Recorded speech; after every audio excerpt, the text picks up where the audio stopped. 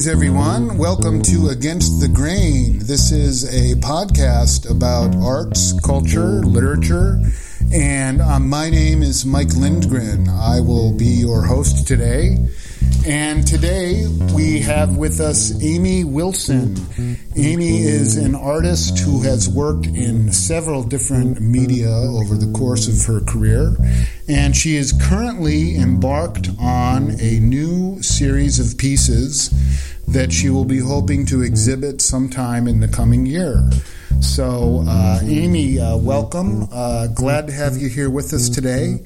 And can you, it's a little hard, I think, to get a sense of this, but what we see here, what we have here is a piece of needlework that shows a woman, young woman leaning out of a window, and it has this very kind of beautiful, complex sort of structure to it. And it's really kind of amazing. Can you tell us a little bit about this piece here, and how like what's the background? Like, how did you hit upon this very distinctive sort of visual style? Well, let me start out by explaining the process a little bit. I think that might be best. So this is it's a form of lace making. And what I'm basically making is, if you can think about it, is kind of like a very open fabric made out of thread. And it's a hybrid digital, hand-working, and kind of machine-assisted process. Mike Lindgren here again. You are listening to Against the Grain, and we interrupt to tell you that we have arranged for the piece to be seen online.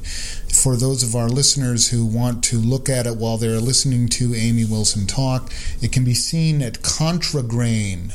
One word, contragrain.tumblr.com. If you go there, you should be able to look at the piece, and it is not necessary that you do so, but it may help enhance listening to Amy talk about it. Amy, can you tell us the cap? It's not a caption, it's part of the work, but the words. It says, "We ran away," and then at the top it will eventually say, "We sought refuge." Right. It has a kind of plaintive quality to it. Well, just to talk a little bit about the role of text in my work in general, generally speaking, I think when you think about text in art, you think about someone like Barbara Kruger or Jenny Holzer, these very sort of large, bombastic words that kind of scream at you, in which when you encounter the work, and in particular, I mean, Jenny Holzer, the text is the work, but in someone like Barbara Kruger, there's this image-text relationship, but you tend to really encounter the text first, because it's very, very hard to look at her work and not read first. I think that's just your first impulse as a viewer. And one of the things I've tried to do with my work is kind of find more of a balance between the image and the text.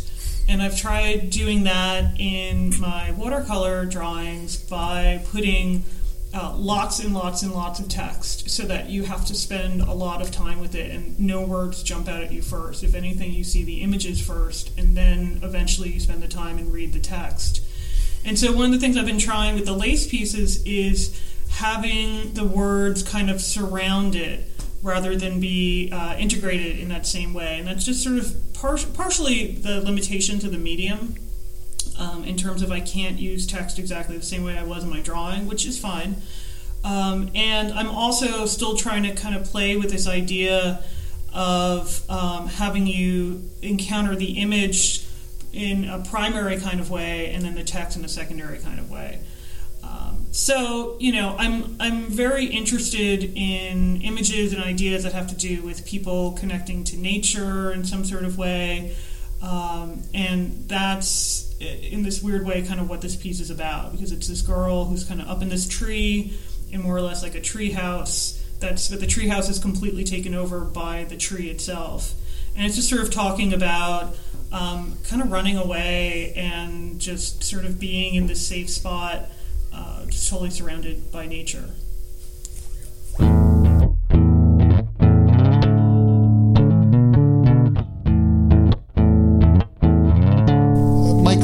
here again with Amy Wilson. And Amy, in this piece that I'm looking at here, I sense a kind of interesting sort of feminist undercurrent, because it seems like this and a lot of your pieces, they deal with like young women. They deal with young women who are maybe a little lost or vulnerable, and it's also got such a distinctive visual style to it that feels very expressive, but there's a sort of poignance to it. So can you talk about that? How that might inform your work? Sure. Well, I mean, my pieces, I think about just about every piece that I've made, over the last 15 years or so as being a kind of self-portrait. That I use these kinds of characters in my work as being stand-ins for myself. They're sort of surrogates. And, I'm a feminist. I believe very much in feminism and feminist art. Another thing to kind of put into the mix is I believe very much in the idea of craft. I'm of the age that when I was in college and I was in grad school, if you had an instructor come into your studio and say, your work is just looking much too feminine right now, that was a really bad thing for your teacher to say. And God knows we all try to make our work look as unfeminine as possible. Or if someone came in and said, oh, I don't know, this work is too closely aligned with craft, that was also a really, really bad thing to say. And, I've just really been interested in going back both in my teaching, to a lesser extent in writing, and then in my own work towards really researching craft, learning about craft, and trying to really explore what it means to make a work of art that is feminine.